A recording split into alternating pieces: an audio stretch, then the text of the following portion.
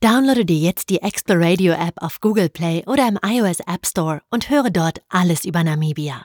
In der App sind die Audioclips von Namibias spannenden Sehenswürdigkeiten übrigens mit einer Karte und GPS-Location verknüpft. Außerdem kannst du in einem ausführlichen Infotext alles nachlesen. Exploradio ist mehr als nur ein Audioguide. Es ist dein digitaler Reiseführer für Namibia, der dich mit der Geschichte, den Menschen, den Sprachen und den Kulturen des Landes verbindet.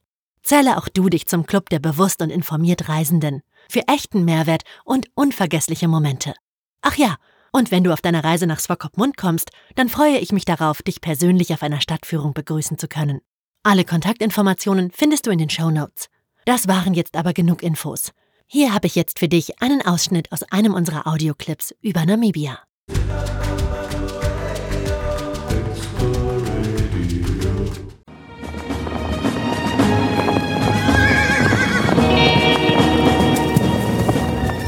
Wild und ungezähmt galoppieren die Pferde durch die Steppe. Die Mähnen wehen im Wind, der Staub wirbelt in Wolken hinter ihnen auf. Ja, wir befinden uns immer noch in Namibia.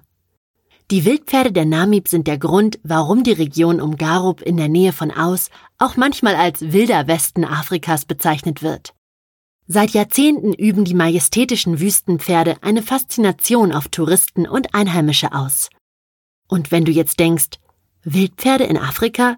Gibt's das überhaupt? Dann sag ich dir, du hast vollkommen recht. Eigentlich gibt es das gar nicht. Genau genommen müssen wir bei den Pferden in der Namib nämlich nicht... Tut mir leid, dass ich dich beim Hören unterbrechen muss.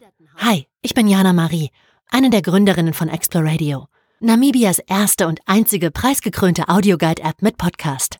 Wenn du diesen Clip zu Ende hören möchtest, dann werde ein Exploradio Premium Subscriber und erhalte Zugang zu allen Audioclips in voller Länge ohne Werbehinweise, sowie zu interessanten Bonusfolgen, die dir zum Beispiel dabei helfen, deine Namibia-Reise perfekt vorzubereiten und dir Land und Leute näher bringen.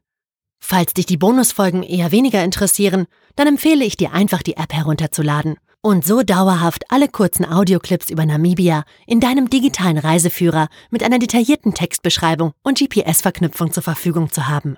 Es geht wirklich super einfach, ohne nervige Anmeldung und ohne einen weiteren Account, den niemand braucht. Versprochen.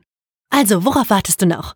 Werde auch du zu einem informierten und bewussten Reisenden und entdecke Namibia mit mir und Exploradio.